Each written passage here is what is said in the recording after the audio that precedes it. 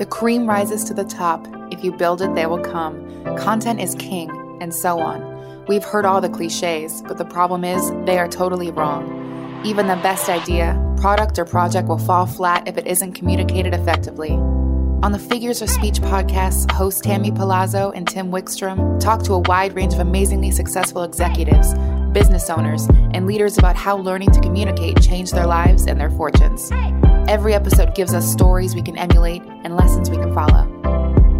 Welcome to Figures of Speech. Our guest today is Valerie Rivero, an early adopter of communication technology and high-performing business operations professional. Throughout her career, Valerie has spent over 15 years as associate director in a career at WebMD, where she championed 100 plus programs from concept all the way through launch. Today, she's the principal consultant for her own company, Westwile, which offers digital assistance to nonprofits as she plans her next corporate career move. Valerie, thank you so much for joining us today. We're really excited to have a conversation with you and learn a little more about you, obviously, and talk about what it is that you do and how communications plays a role into that.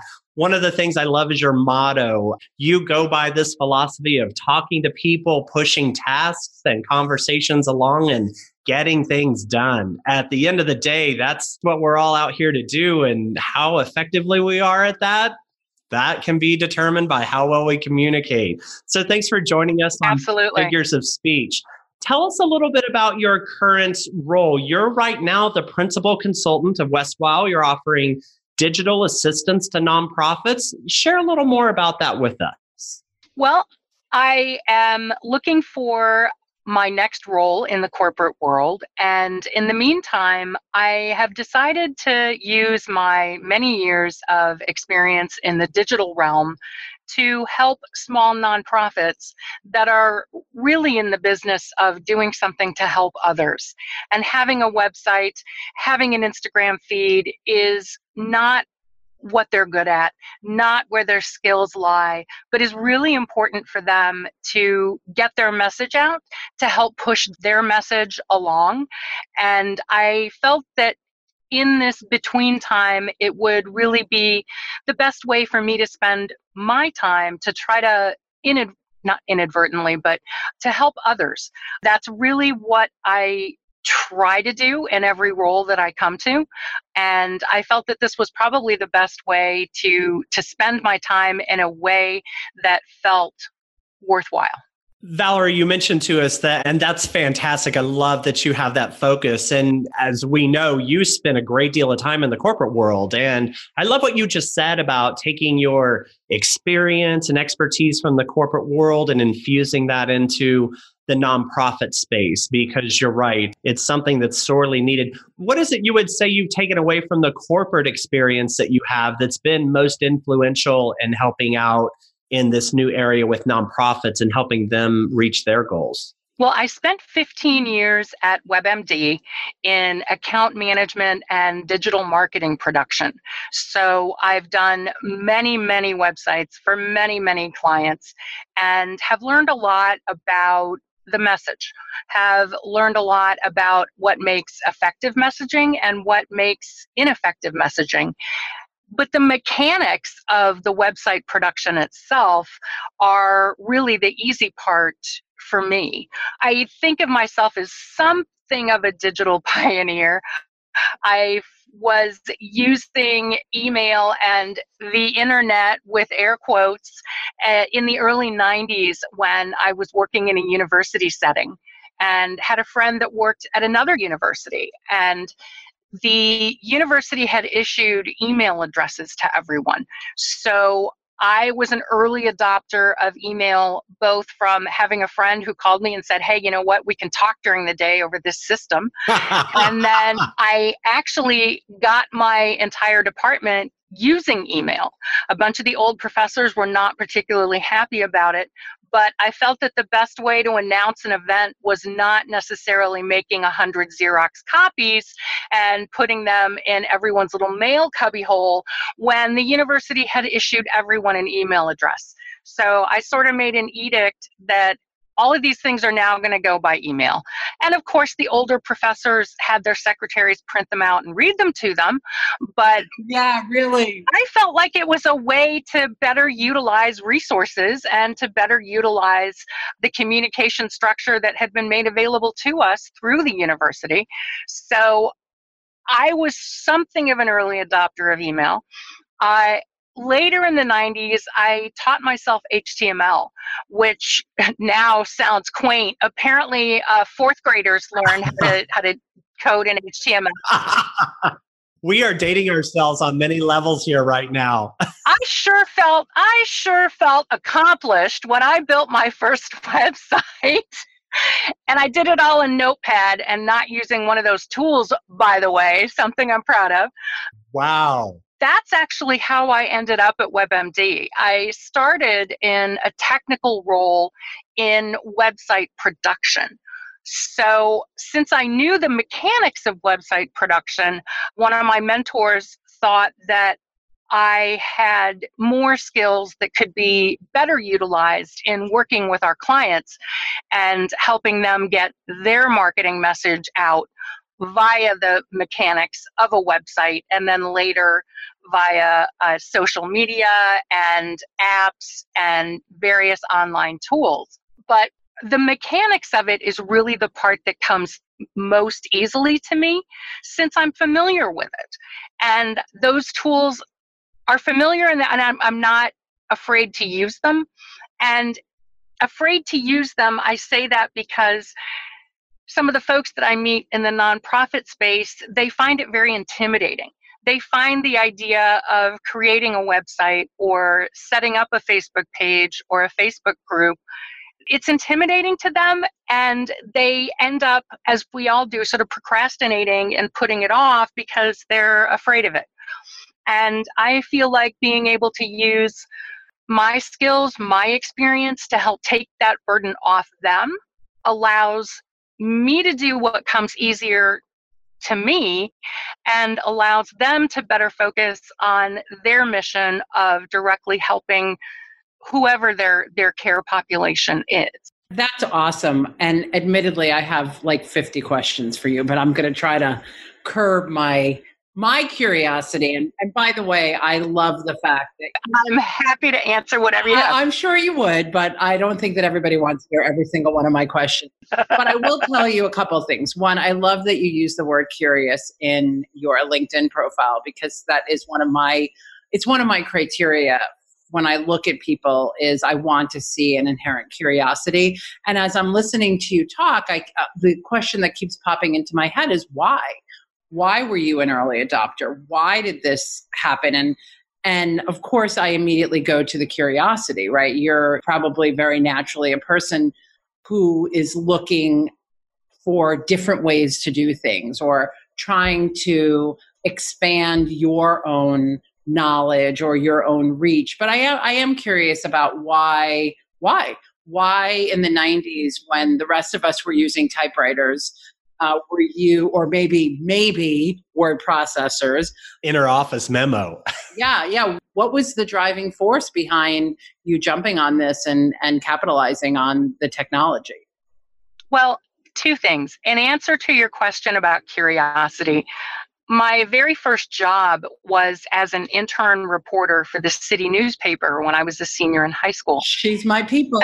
I worked in the lifestyle section, and I actually had my own column, but I did personal interest interviews.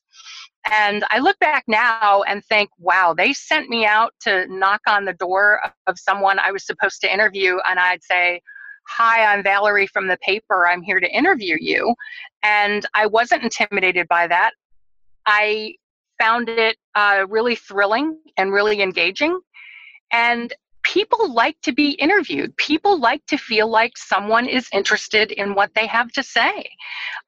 I found that I interviewed young people. I interviewed a 100-year-old man, and actually a kid that I had interviewed when he was in junior high and I was in high school.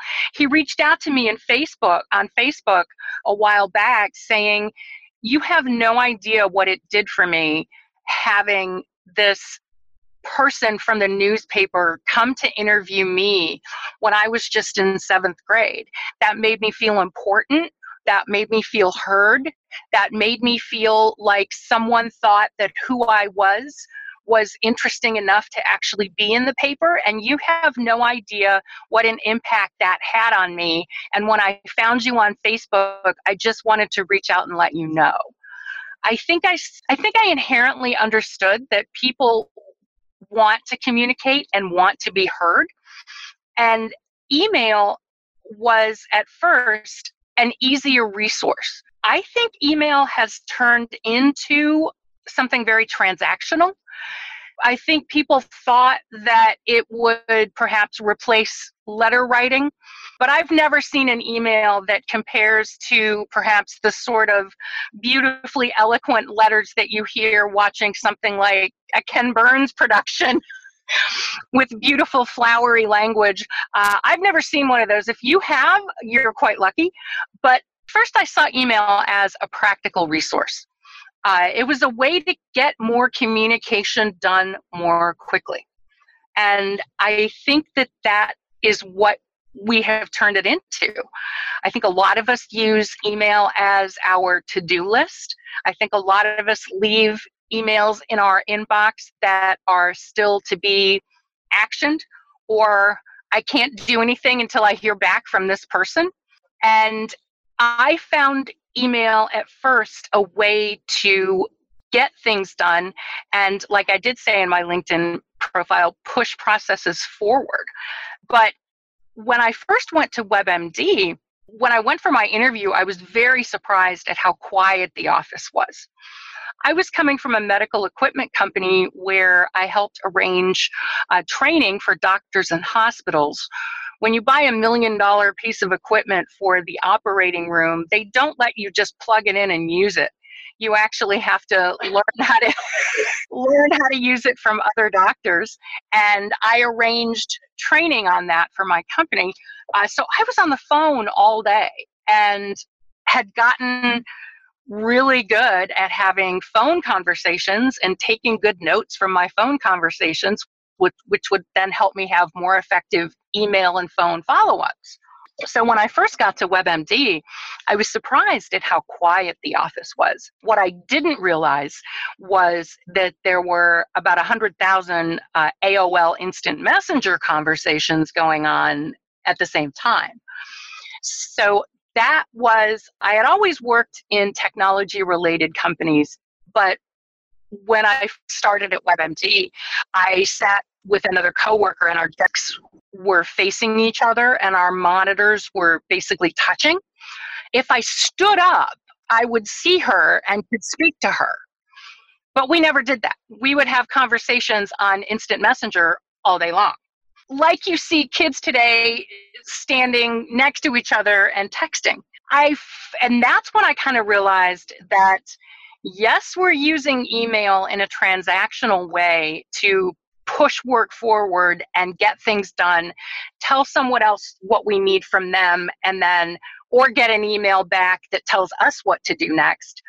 But at WebMD, and I suspect at other companies, I found that the instant messaging had sort of replaced the go walk across to someone's desk and ask them the status of something. So I don't know if either of you have seen similar activity, but there's the official email communication saying, I need 1, 2, 3 from you. Please get back to me by X time. But then if you want to follow up with someone, instead of picking up the phone or walking over to their desk, you do the quick ping on IM with, hey, did you get my email? Can I get it? Any idea when that might be able to happen? So I think that I adapted email because it was more efficient. But I, at least for myself, have definitely found that it has become something, more transactionally based and it's less communication in terms of what you would do face to face. I got to jump in on that because it's my head is now popping too. Tammy has 50 questions and I have 50 million thoughts going too. But something you just said really resonates with me. I think the idea of instant messaging and email when it started to come in, the thought being, wow, we could just work so much easier and more efficiently and not have to, it's not that we wouldn't have to interact, but we could just accomplish more in a smaller amount of time. And to your point, it's become so transactional, almost beyond transactional, that it just lacks the human interaction. And Tammy and I will be working with clients and say, how many of you have had an email or instant messaging exchange that's gone on for 30, 40 minutes? And if you'd only stood up and looked across the desk or walked across the room, could that have been resolved and handled in 5 or 10 minutes? And I think that's the big challenge. And what I loved about, what you were saying here is you do this by talking to people. But I think you have to recognize the efficiency of the tool, but kind of feel like we've lost a little humanity here of the actual interaction and building those relationships. It's not easy to solve a problem in instant messenger or email if it's highly emotional or a complex situation. Is that the same thing that you see in your experience? Yes, absolutely. When you first started talking about this, the first thing that came to mind is that you probably work well with younger people because you are more on the bleeding edge from a technology standpoint because you're willing to try new things and adapt to new styles. But email, interestingly enough, and I don't know if you have kids, I have teenagers, and I know for them, email is the last place they're going to go. They go if they have to go to email. Otherwise, email is not an option. So I wonder for you, when you deal with younger colleagues, how your styles match up or what you've had to do to really engage with them on a different level, because the communication that we once upon a time considered to be the most cutting edge is basically like getting out a quill and ink and, or like the Pony Express, right? It's such an antiquated approach to communication. How does this change now? Because you embrace technology, how does this change for you when you're dealing with, and I don't want to just say millennials because millennials is a very broad group of people, but really younger people, like new to their careers, just entering the workforce. How do you adapt, or what have you had to do, or what have you learned from them? I think that I approach those face-to-face conversations the same way that I approached interviews back in high school. Everyone wants to be heard, and everyone wants to feel like they're interesting. At first, I find that direct eye contact, I find that it makes some young people uncomfortable. But if they come to realize that you're not looking through them, you are looking at them because you're interested and genuinely want to hear what they have to say, I think they then find that less threatening. But I am genuinely curious, and I try to find a way. I truly believe that we can find something in common with just about anyone if you try hard enough. Even those on the other side of a political divide like we have in this country right now, if you actually try, whether it's barbecue or your favorite song or how much you do or do not like Star Wars, I think that if you try hard enough, you can find some way of something in common with anyone. So what I generally try to do, especially when I'm working with a new team, I like to ask people about themselves. Just like I know that you like what kind of music do you listen to? What podcast do you listen to? What books do you read? I like to find out about what are you interested in? What makes you tick? Where are you from? And I like to hear a little bit about someone else's story because, again, it makes them feel heard. It makes them feel like you believe that their experience is valuable enough for you to spend 3 minutes listening to them tell you about it. And that sort of connection seems to be something that has been lost. And I feel that trying to take the extra 3 minutes to have the conversation gives you an advantage. When you're able to walk through a room, say, hey, yesterday, or did your grandmother come through the operation okay? That sort of thing doesn't really happen somewhere. And I find it goes a long way. Once people realize that you are genuinely interested, they are as people, and not just someone to do a task for you, I think you can go a lot further in having real communication when makes email or via instant messenger a lot more valuable, because they know that you see them as more than a name on a page. Okay. I love that. When we teach communication skills, one of the things that we teach is more of a mechanical element of giving a presentation is how you open up a presentation or how you engage your audience. And it's interesting because you're essentially applying the same tactics to everyday communication. So, if I'm giving a presentation and it's really important for me to engage or connect with that audience from the outset, one of the things I'm going to do right up front is ask questions, right? Want to understand, level set with my audience, understand what their shared experience might be, by a show of hands, how many of you X or how many of you Y. And of course, that gives me information so that I can tailor what I'm doing or what I'm saying to that audience. And it sounds like you're doing that very genuinely because the curiosity is there, but also using it as a tactic to find those connection points with, as you put it, an audience of people that may not be as comfortable when you make eye contact with them, or may not, a 23-year-old may not be as savvy or as comfortable in a professional setting and may not understand, right, the dynamics. They simply don't have the experience to do it. And your ability to bridge the gap for them and maybe break the ice a little bit with them is incredibly valuable. So it's interesting that you're taking a very, very technical approach to it, but humanizing it, really making it very personal. And I love that. I love how that works for you. I want to understand from a technical standpoint. So when you think about communication tools, and obviously we've evolved, as I said before, we've come a long way from email.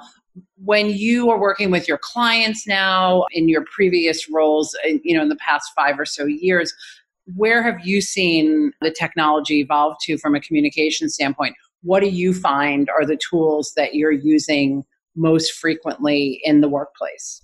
How technology has changed? I'm finding, especially over the last 5 years, that a lot more companies are finally adopting video conferencing. I don't think that the adoption was as heavy earlier on as everyone had predicted that it would be. But at this point, especially with so many services available for free, I am seeing a lot more video conferencing being done. But what I think is interesting there is, even when you're on a video conference, if you're not the person talking, how many people on the video conference actually are showing themselves on the camera versus how many people are showing you their avatar, which I think speaks to the degree of multitasking that's going on even during the video conference. Unless you're the one talking, again, if you're the one who had to put together and speak to the PowerPoint slides, then you would really like to see everyone's faces instead of everyone's avatar.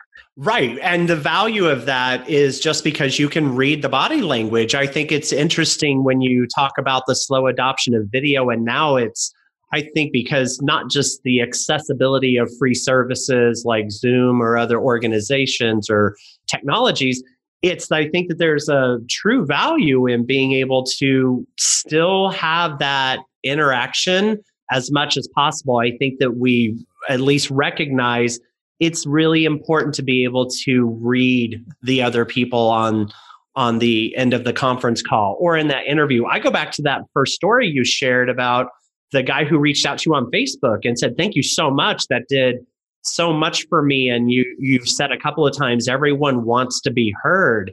I think there's a lot to be said for how you handle yourself in a nonverbal communication way that allows people to have that experience. And I think that that's where there's been this, again, technology makes it efficient, but that video, it can go a long way into helping people feel more comfortable participating on a call, sharing a question, but they're reacting to what they're seeing.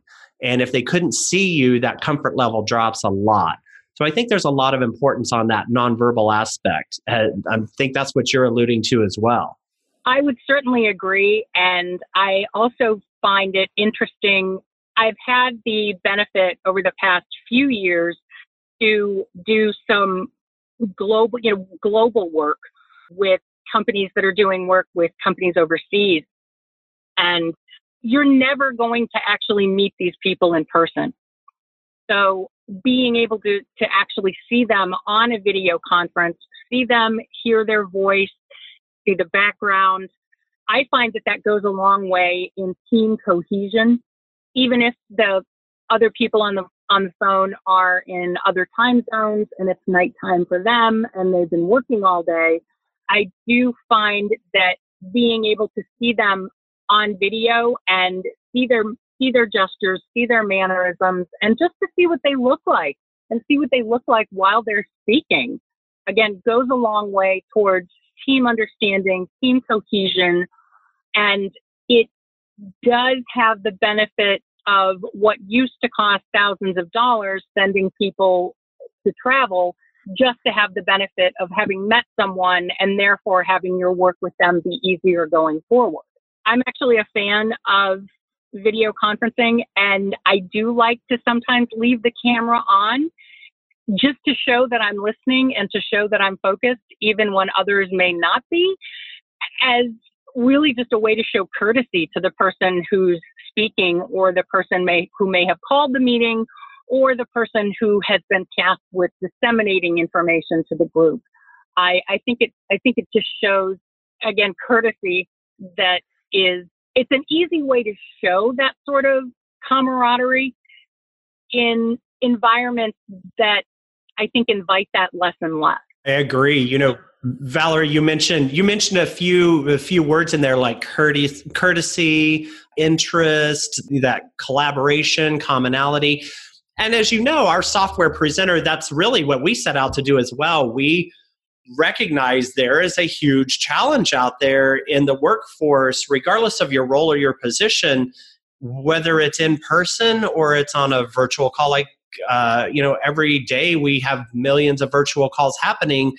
When you have that video interface, you still have to show up a certain way, and it changes how other people interact with you. And it changes how they'll engage you, whether or not they even will engage you, making it easier to have conversations. So our goal with our software presenter was to give people a technology platform to practice those skills so that they could ideally get the kind of feedback they would from a coach to be able to have that best impression or create that courteousness or that interest. And a lot of that is just, as you mentioned, managed all off what you see and how the person sounds. How have you practiced those skills yourself to make sure you're, giving the right impression or the idea that you're interested or engaged with your audience? How do you currently practice that, or do you to focus on that part of the equation? I think the easiest way to do that is to not look at yourself, but boy, is it hard to not do that, especially when you're first video conferencing, because you find yourself thinking, good Lord, my hair looks terrible. Oh my God, totally. Shirt? I'm completely self-obsessed with how I look on the camera. And it's so funny that you bring that up, because one of the things that I'm not doing it right now, because I'm basically where the images are on my screen right now, I see myself, but I've taken to removing myself from the view so that I don't have to be distracted with, oh, my hair is out of place, or gosh, it looks like I have a double chin today, or, whatever it might be, or I didn't put any makeup on today and now people can see that. So the ability to remove myself from the equation, I love that you said that, because it is a big issue. One of the things that you mentioned, and Tim just touched on it, is this idea of using the skills of whether you're being a participant and wanting to make sure that you're giving the audience or the speaker rather, the understanding that you're paying attention, that you're giving them visual cues, nod your head, whatever it might be. I wonder if you, in any of your training, because I know you do a lot of training with employees, if you incorporate this into the training work that you're doing. Most of the training work that I do is either helping new employees learn how to do their job or working with customers. One of the things that I like to do is have more junior members of the team join me on video conference calls with a client. I want them to get used to that environment. I want them to be more comfortable, and I want them to be more comfortable owning their own work and owning their own voice. Because often what we are speaking to a client about is the work that was done not really by me, but by someone else on the team. I want them to get, A, the credit that they deserve. I want the client to know that they're the one who did the work. And I want the client to hear them speaking about what they did, because it helps give the client confidence in the work that we're doing. But it also helps more junior members of the team get comfortable speaking to clients. Clients are just people. And it allows them to speak to and own the work that they did. And I want to make sure that they're being recognized for it. I didn't really do it. Most of the jobs that I've had don't necessarily involve me doing a lot of anything. Most of the jobs that I've had involve others doing work that I'm then pulling together and launching and then representing to customers. But it took a whole army of people to actually get the work done. I like to make sure that those who did the work get the recognition and the thanks for the good work that they did, since yes, they were in the background, but they put in a lot of hours on it too. And you were asking about working especially with younger employees. They may be used to just texting with their friends. And perhaps as the workplace evolves, that will happen as well. But for now, that's not the way it works. And I like to try to help coach and mentor people in learning and owning their own communication style and becoming more comfortable in those situations. Yes, it's scary at first, but once you see someone on a video screen and hear their voice, they become another person. The all caps word, the client, then becomes represented by a face and a voice on the screen and a name that then you have in your mind when you go forward doing your work afterwards and continuing your work for that particular client. Yeah, that's great. That's great.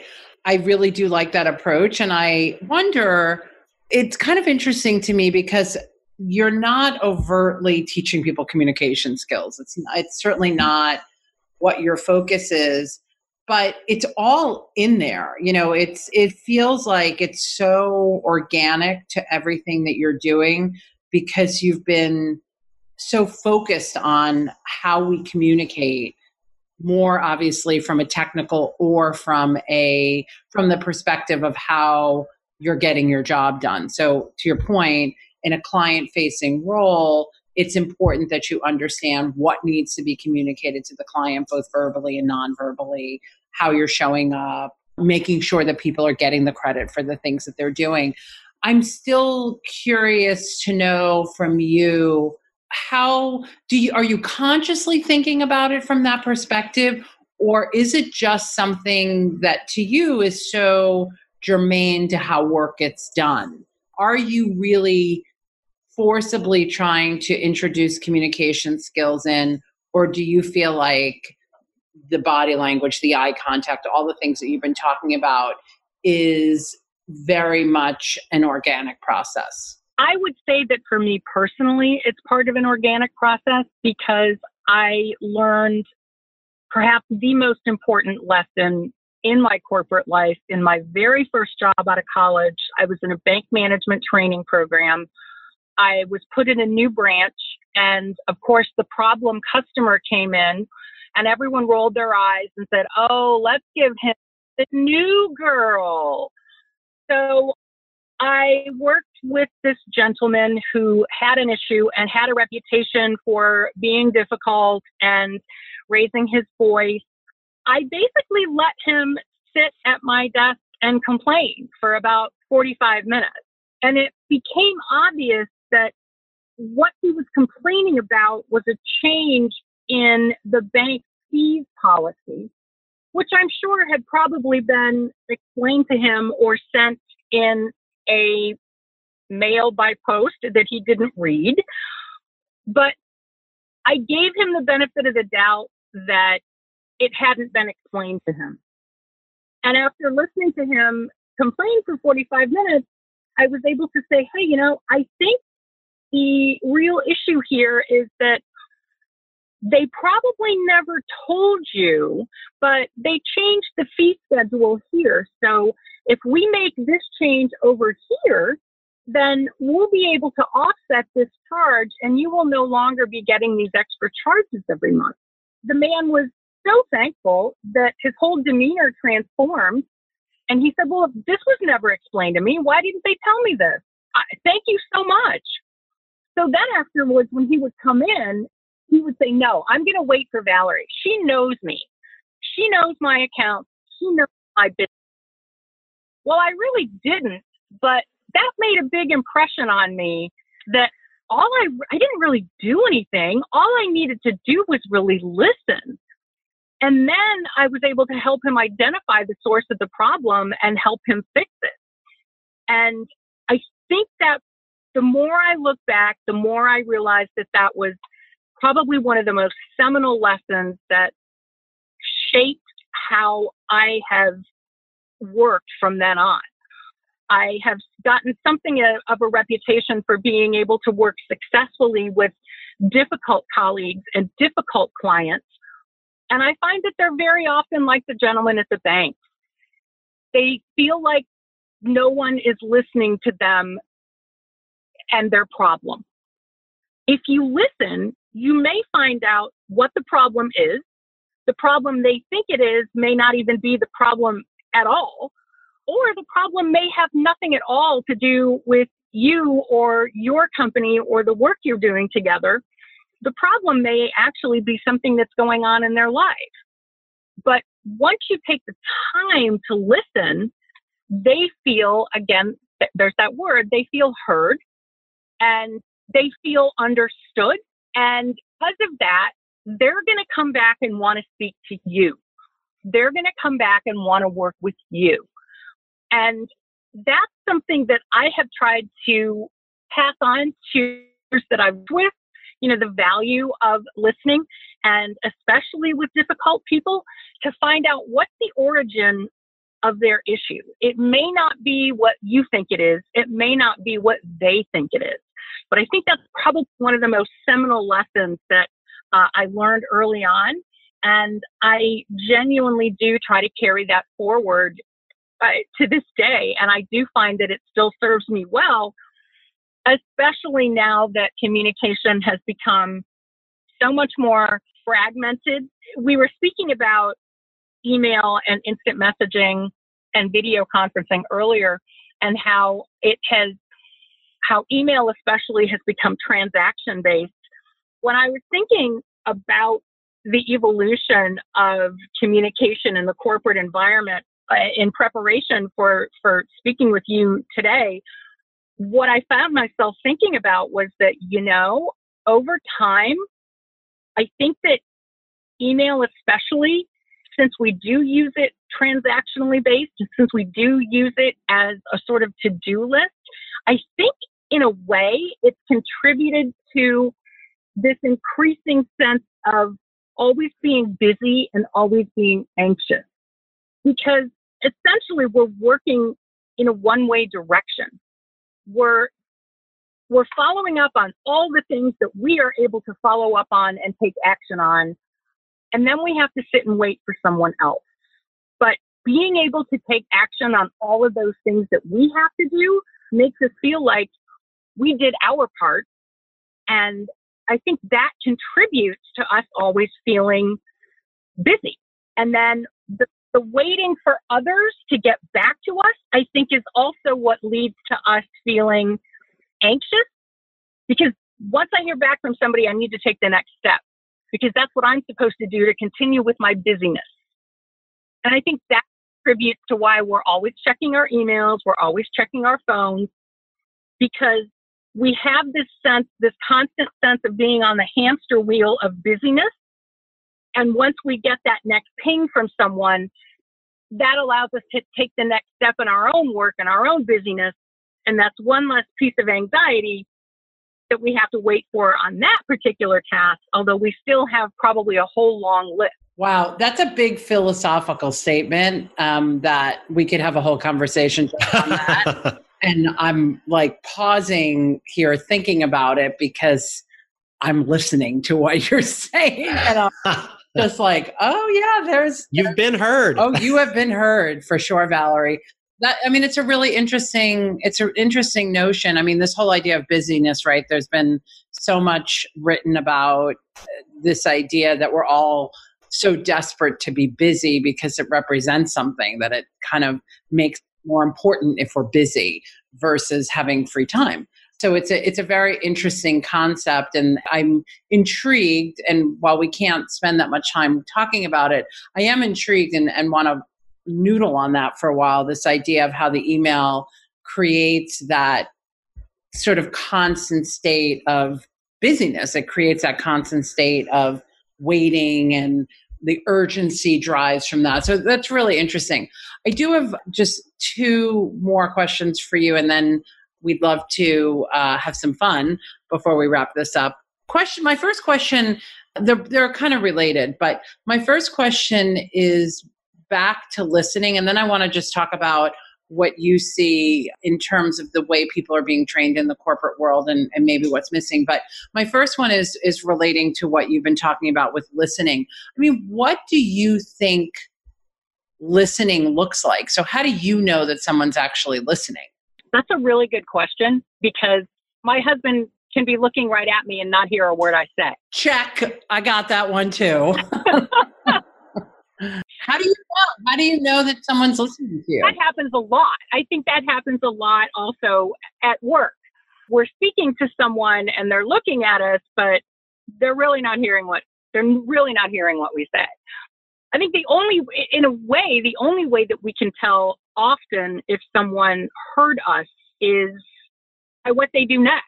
Were several elements of content present in the conversation that action had to take place upon? And if so, were those actions taken?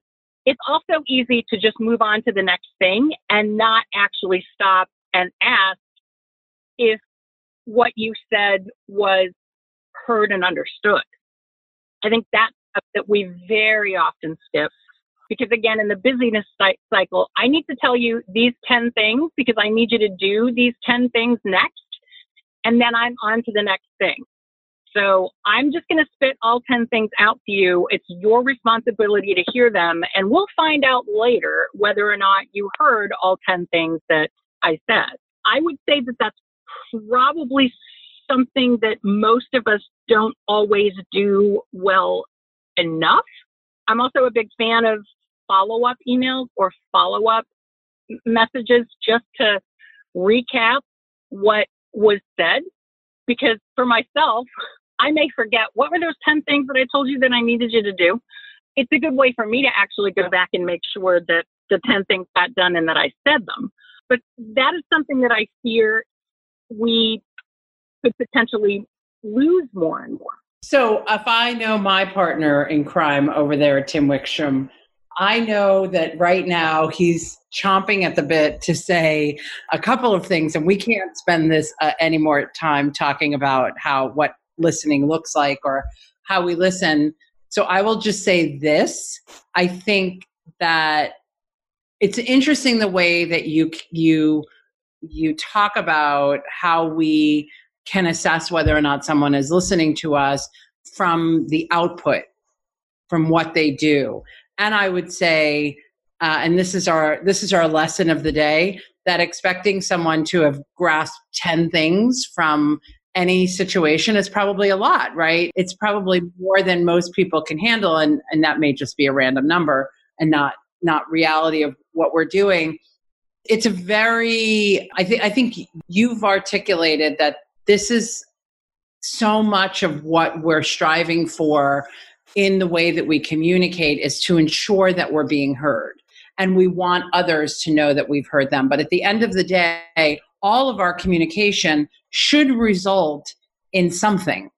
And ideally, it's that if I'm speaking informally to a friend or my partner or my children, I want to make sure that they've grasped what I've shared with them, whether it be, I need you to go brush your teeth, to I'm having a challenge with this, whatever it might be. And in the work environment, these are the things that we need to accomplish. I want to be sure that everybody understands where I'm coming from, what the objectives are, what I'm saying, what you're saying, all of that.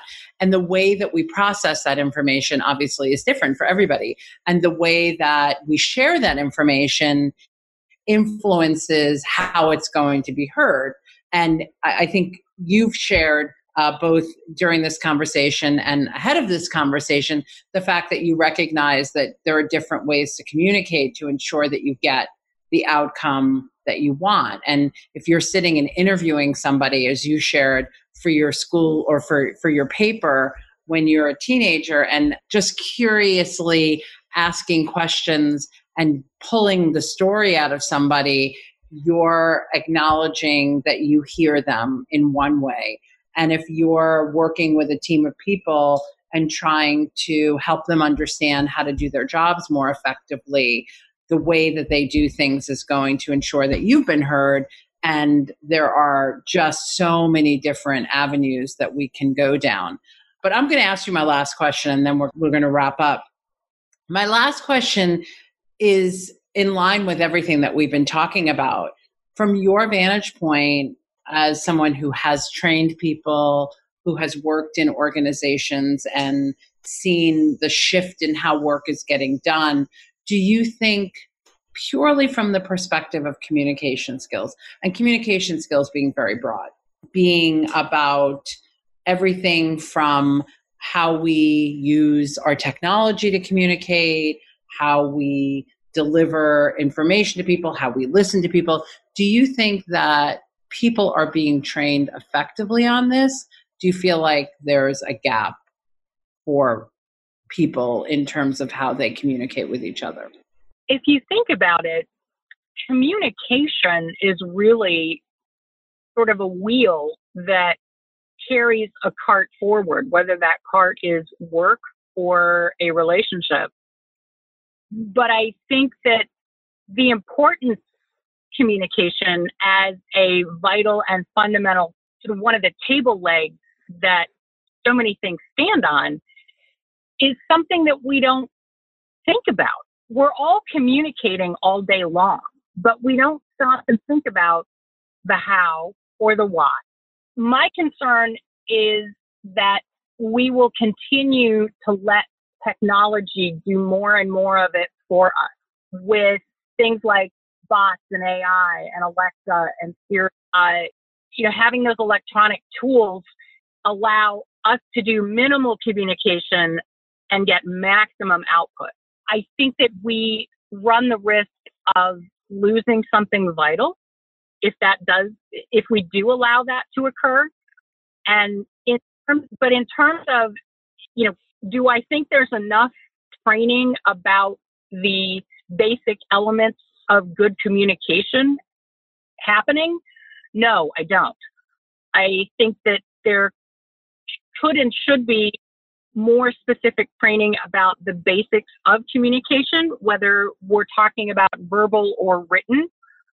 There are ways to write an effective email that will get an effective response. There are ways to have an effective conversation that will have a positive outcome. Do I think that we spend enough time focusing on that, given how vital it is to the success of whatever endeavor we're trying to carry out? No, I don't. Which is why the fact that I think that I try to actually pay attention to it and make more of an effort to do it well, to some extent has set me apart. And it is something that people remember about me. It is something that people would tell you about me. And, one of my favorite sayings is that how you make others feel says a lot about you. And I think that that's true in our personal spheres, in our professional spheres. And in order to have effective business relationships, how are you making your customer feel? How are you making your coworker feel? How are you making your boss or your teammate or the rest of your team? How are you making them feel about themselves and the work that they're doing? Are you setting people for effective communication? I agree with that. And I think I'm gonna jump back to the very beginning of this because it just keeps rattling around in my head, to be honest with you, about the guy who reached out to you on Facebook again and what we continue to talk about at different levels here.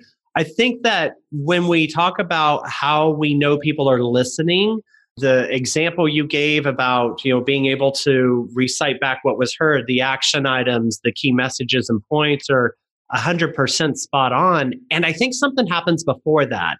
And we're slightly touching on it, but I'm just going to hit it where I think it lands.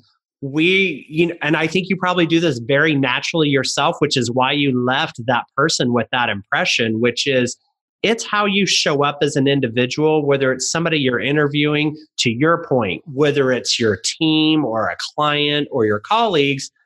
There's something about the way you show up with your body language, the way that you sound, the pace at which you're asking those questions in that interview. It's not just about the quality. It creates their willingness to participate and interact with you. And I think that's the piece that people struggle. First of all, understanding is a critical part of the equation. It's always very technical and transaction around, are we capturing the to-do items and the next steps and who's responsible for what? But it's the elements that we sort of have, the tools we have as human beings, such as eye contact and our gestures and our open body language or closed body language, that allows that to happen. And that's where we really focus. And what we like to draw out on these conversations is there's a whole lot of human elements that we don't talk about these days. And I think a lot of people don't even understand them because of technology or what have you. And to your point with AI is never going to replace the human being. I just don't think that's possible. And nor should it be, by the way. We shouldn't all be replaced by AI, but those tools can certainly help us become the best version of ourselves that we want to be and that what people tell us resonates with them. So that's what we focus on with Presenter, is helping people really understand what is the best version of them. And so I think to Tammy's point, I don't think the training hits that. I don't think there's accessibility to it. I don't think people have the opportunity to be educated about it.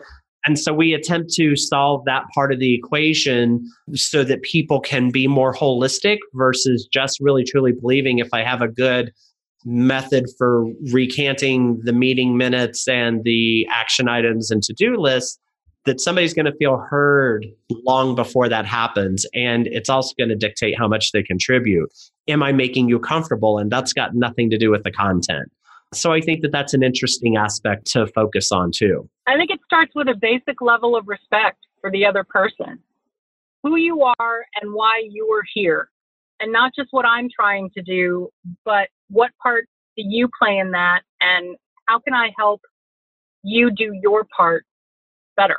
That idea of respect it's interesting because it's all interpreted very differently off of somebody. Tammy said, it's like, check the box, I've got it. If my partner is not looking at me when I'm talking to him, I don't perceive him to be listening to me at all. I need that visual acknowledgement. And that to me can lead me to feel more respected in the conversation, that he's actively involved, he's a part of it. And without that, that's my cue. But that's not true for everybody. Some folks I know, they don't need the other person to look at them at all. But to your point, if they can paraphrase back what was shared with me, then I feel respected. I feel they listen to me. And I just think it's an interesting challenge because we never know what the other person's preference is or what their need is.